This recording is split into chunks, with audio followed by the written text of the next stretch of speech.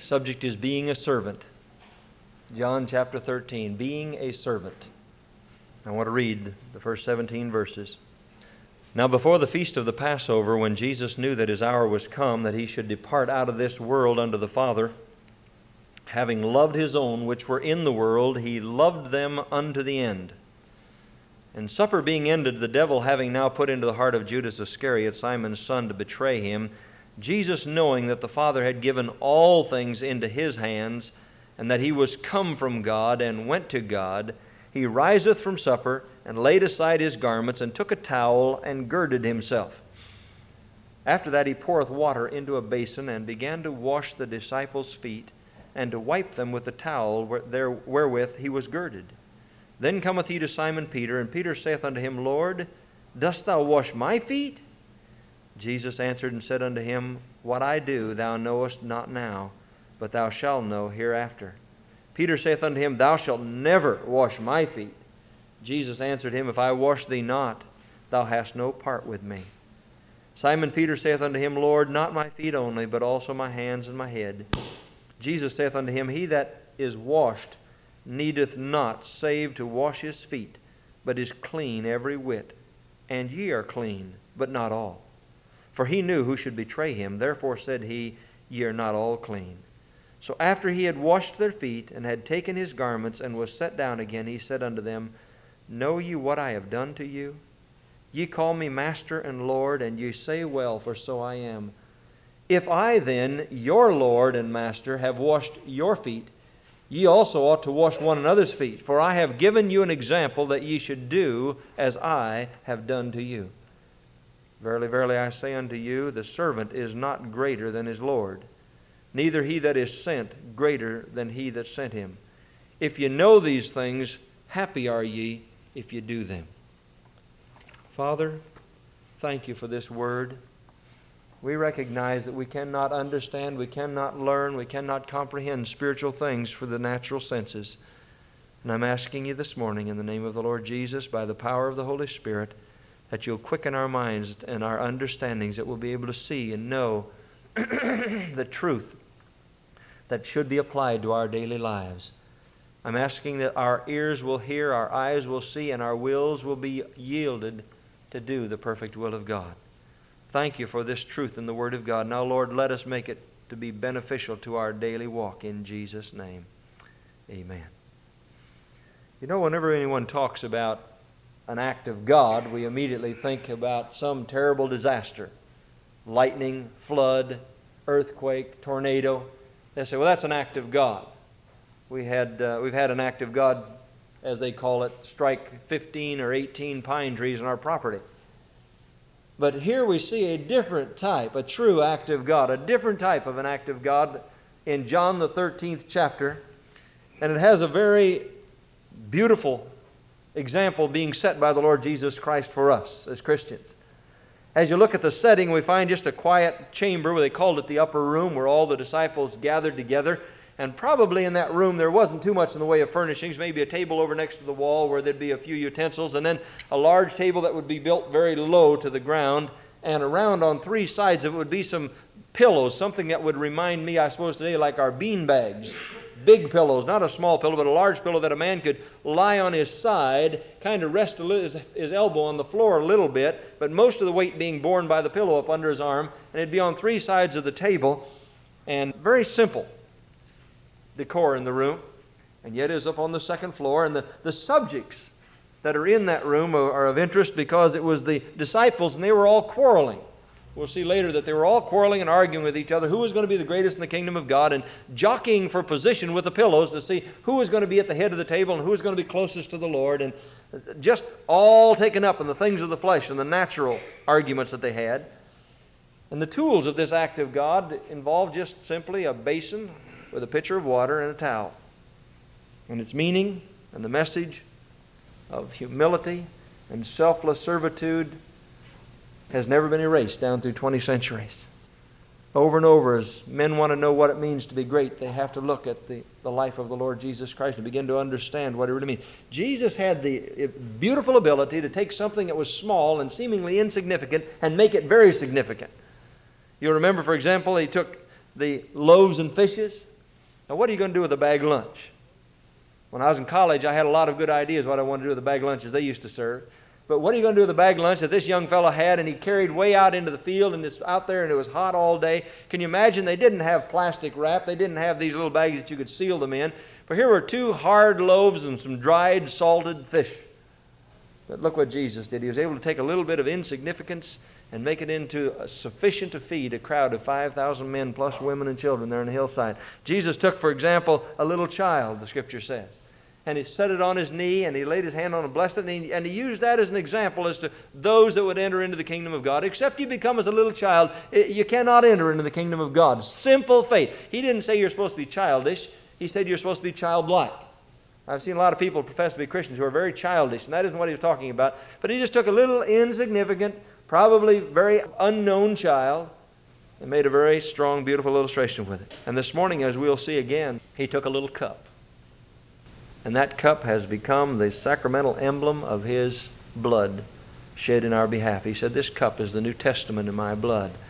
Toward a day, whenever we take that cup, we realize the significance that has been placed upon it like no other cup on earth. And here we see that he just says he took a towel, wrapped himself like a slave, washed and wiped the feet of all of the disciples that were with him. I'd like for us to just look at that towel, that little act that Jesus Christ performed this morning, and begin to realize the immortality that it took on when Jesus performed this little insignificant, seemingly insignificant deed. The first thing to notice is the humility of that service. Now you try to picture Jesus Christ performing this duty, but let's look at the scene a little bit more, the unlovely scene. I should say the unlovely setting that's there. Here are all these disciples quarreling and fighting. Luke 22:24 says, and there was also a strife among them, which of them should be accounted the greatest. Who's going to rule over Israel? Who's going to get Mesopotamia? Who's going to get the European? Who's going to get the Egypt and all these other nations? When he sets up his kingdom, who's going to get the seat right next to him? Think of the unlovely setting in which this beautiful thing happened.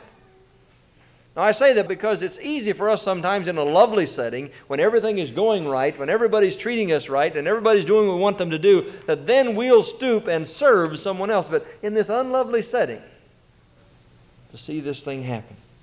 You see, the normal custom when people came into a room like that, they'd walk down these dusty roads.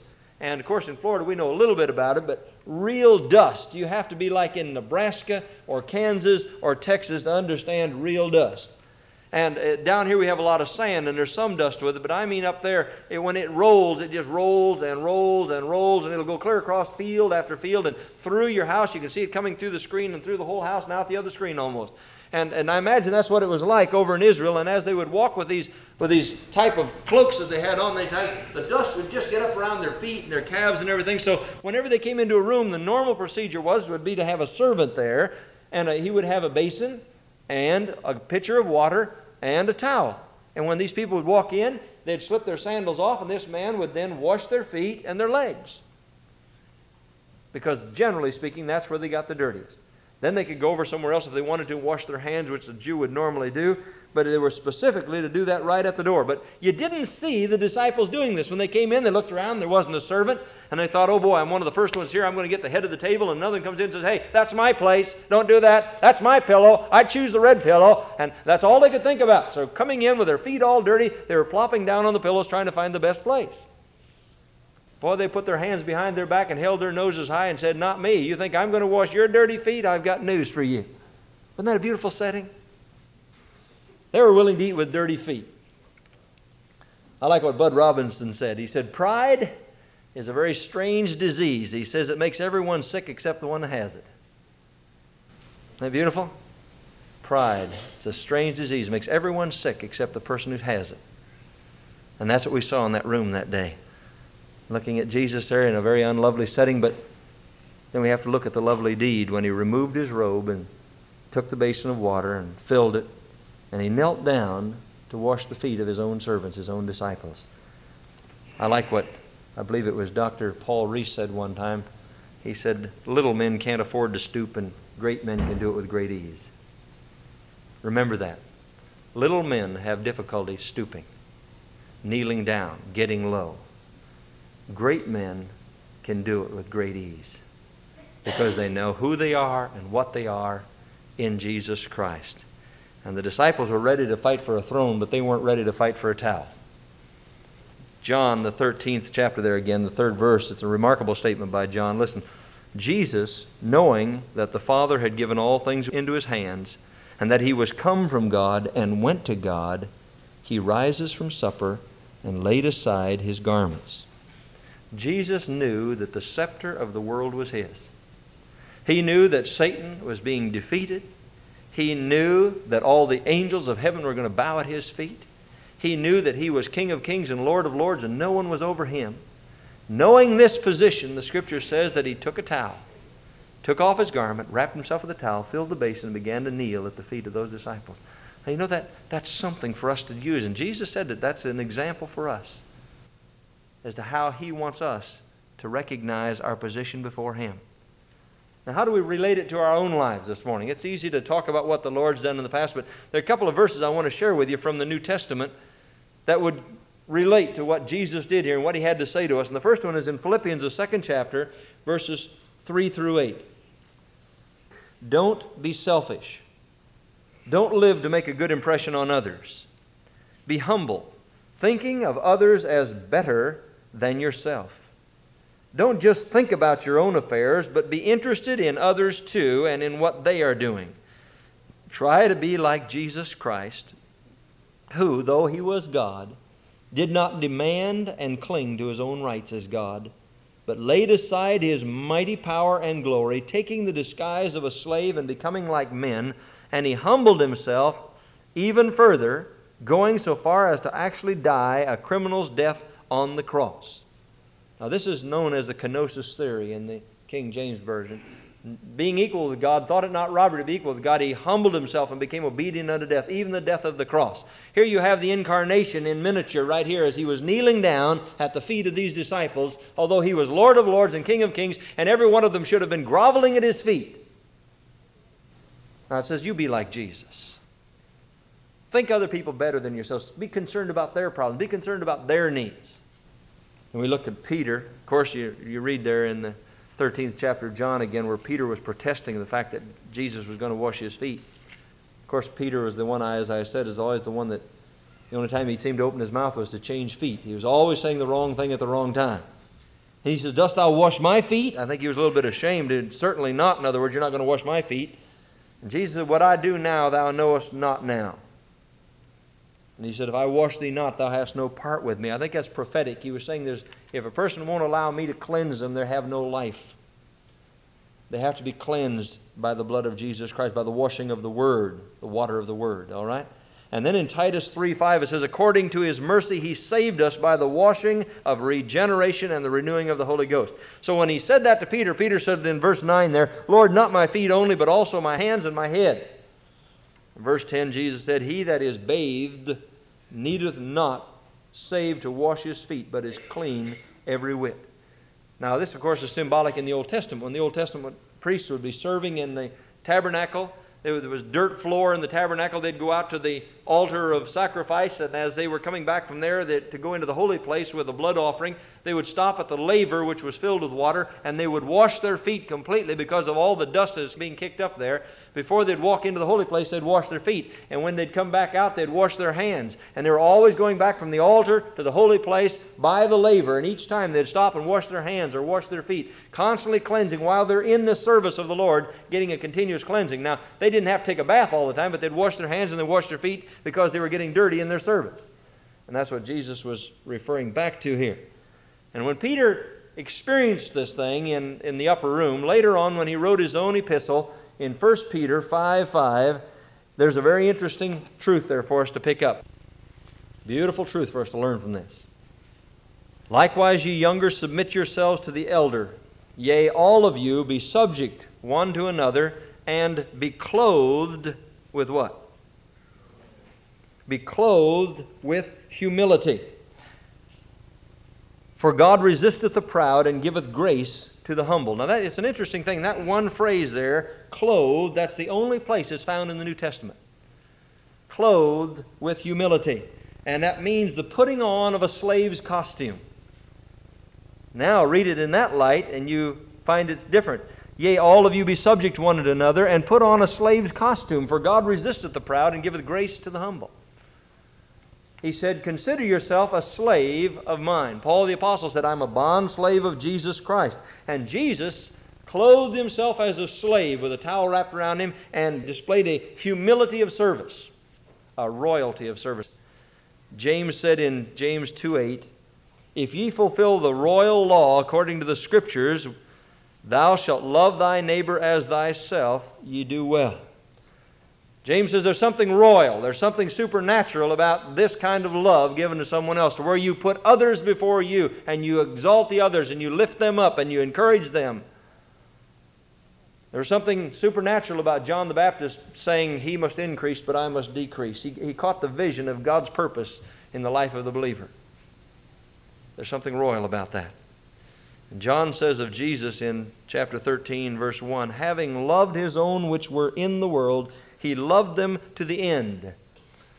Loved them to the uttermost. That means he loved them completely. He loved them intensely, even when they deserved it the least. I like that.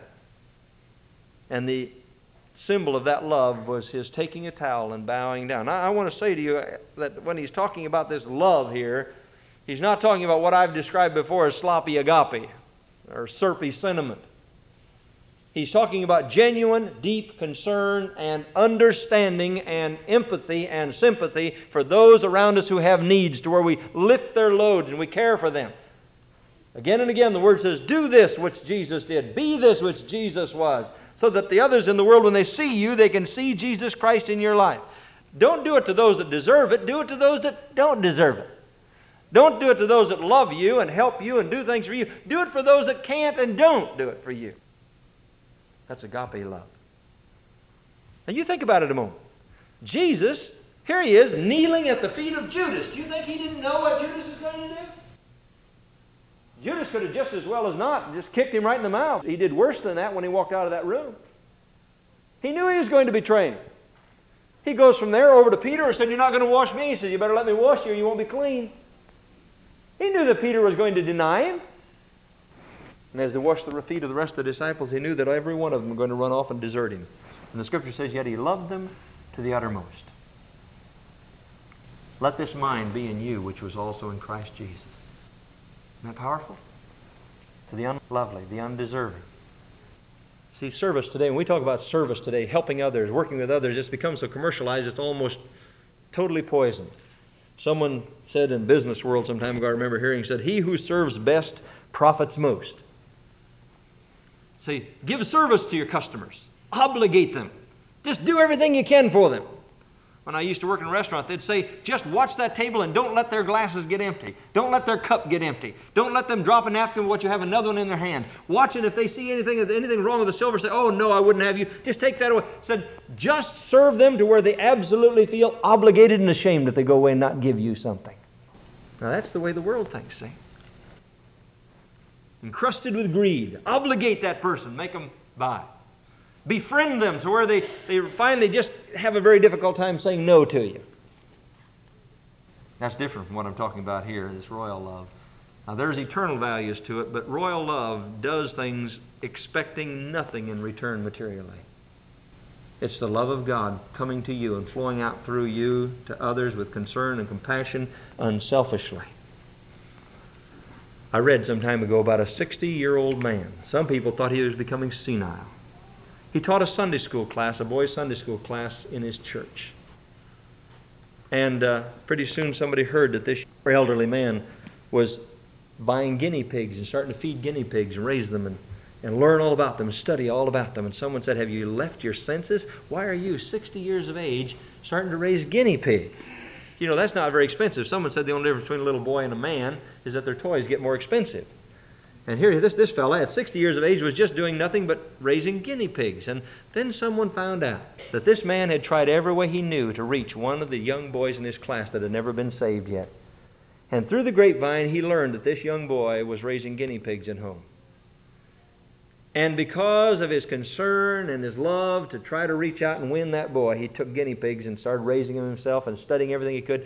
And through that channel was able to interest this young boy in what he was doing because it was a common interest. And he got him to come to his home, and he was having this boy teach him some things, and then he would teach this boy some things.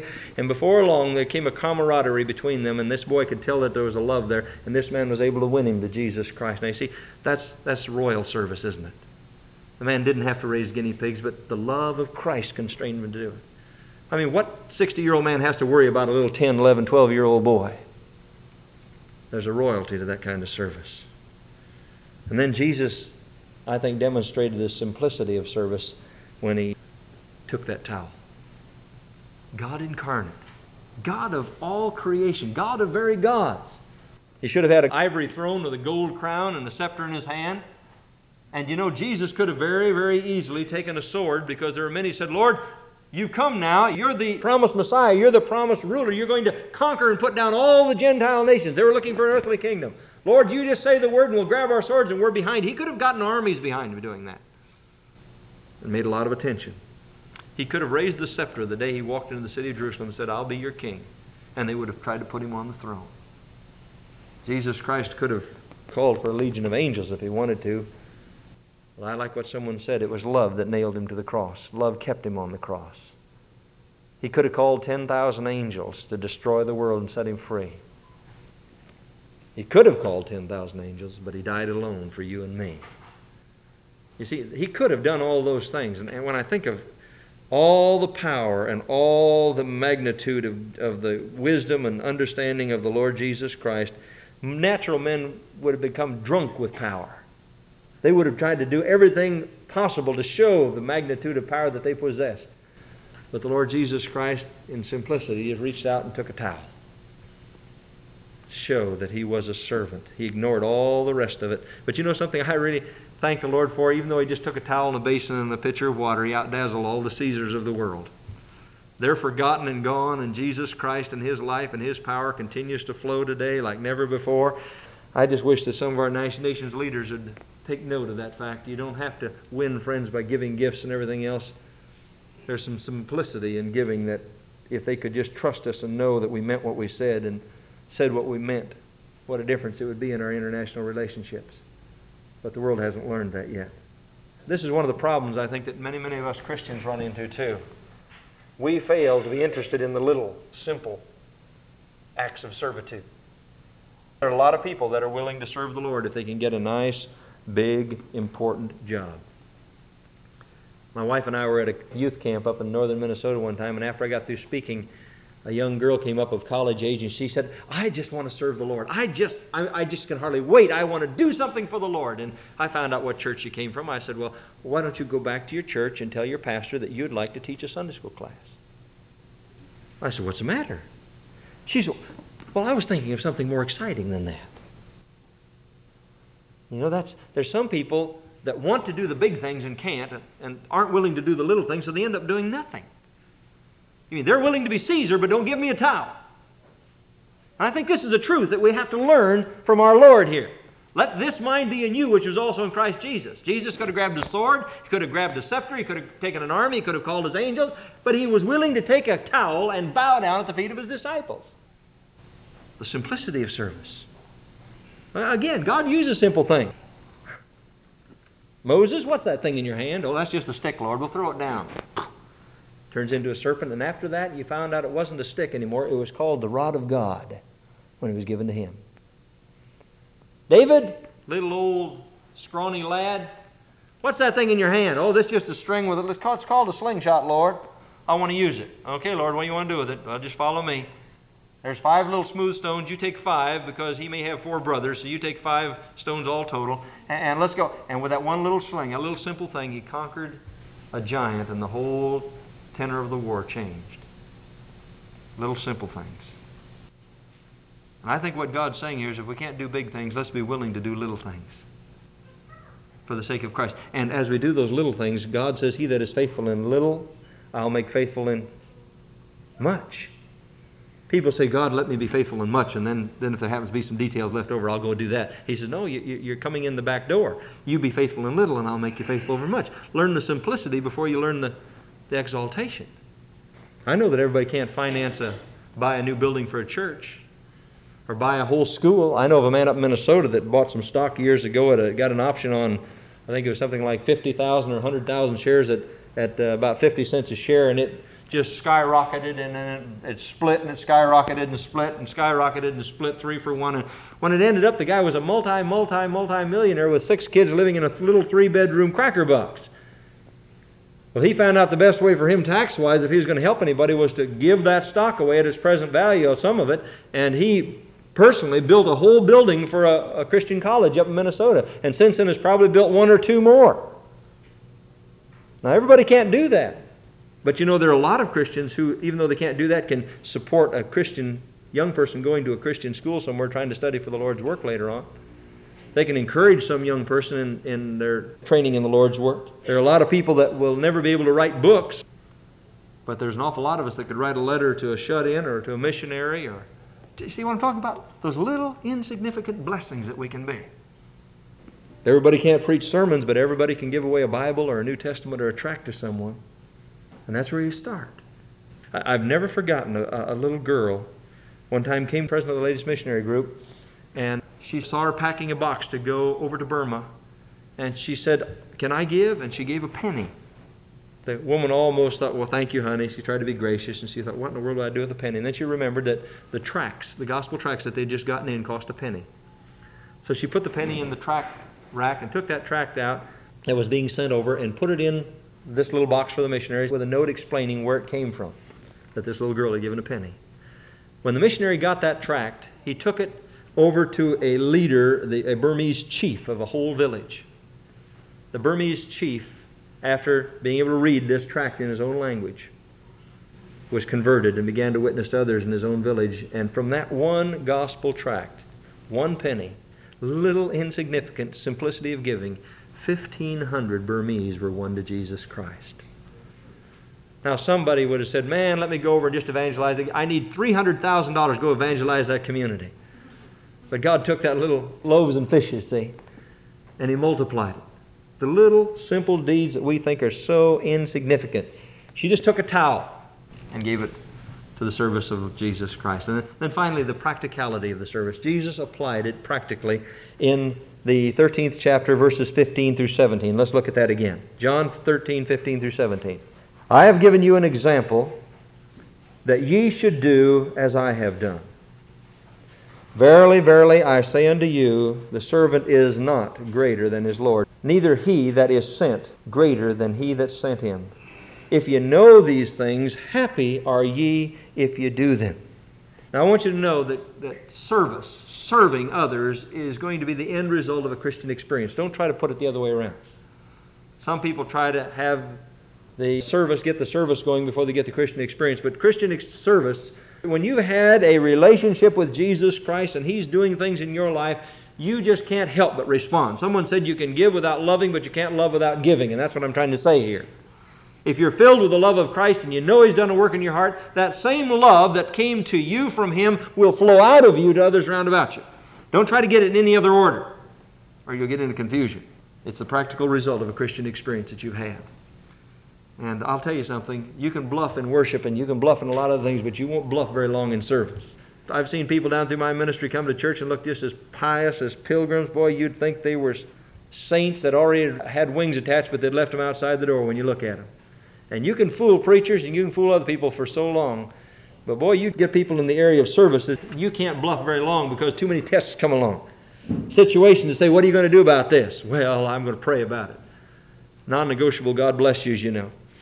But the next question is, well, how much time will you donate to this? How much will you do for the Lord in this situation? How much money are you able or willing to give? And when you start giving excuses, all of a sudden, that whole area of service just kind of fades away and the sham falls off. Like I say, we can look holy. But what you do speaks so loud that people can't hear what we say when it comes to the simplicity and the commitment of our lives to Jesus Christ in service. It'll reveal very quickly how rich we are in our own spirit, or the poverty of our soul, maybe I should say, in the emptiness of our dedication. If you want something to condemn the barrenness of your soul, just read this over and over again, what Jesus said, that He humbled Himself and became as a servant. He said, if you know these things, happy are ye if you do them. Now these words will rebuke us or they'll encourage us, depending on what we wanted to do, where our heart is, where our spirit is before the Lord. I just want you to be able to take an opportunity just to look at the Lord and just to gaze at Him as we come around the communion table, to gaze upon Him and to meditate upon the nature of our Master and our Lord. He said, now I'm doing this to show you what I want you to do. I'm doing this to show you how I want you to live. Forget the sword, forget the scepter, forget the armies, forget the angels, forget all these things, and be a servant. He that loseth his life for my sake shall find it. Just before this portion of Scripture in John, he was talking about, except a grain of wheat fall on the ground and die, it abideth alone. But if it die, it bringeth forth much fruit. Now I think there had to be some death take place in Jesus right then and there when He was willing to bow down to that motley crew of disciples that were fighting and arguing with one another and begin to wash their feet. The humility of service, the royalty of service, the simplicity of service, the practicality of service. And I just want to say this morning for each one of us that the opportunity of service is right there before you, Christian. There's not a one of us, but if we'll look around just a little bit, we'll see that there's an area where we can serve the Lord. There's something we can do for Him. Now, not big, but that little thing, that insignificant thing, that humbling thing for the Lord. Amen? We may not conquer any armies, but if we can be like Jesus and others can look at us and tell we've been with Jesus, that's the most important decision that we've ever made in our lives then.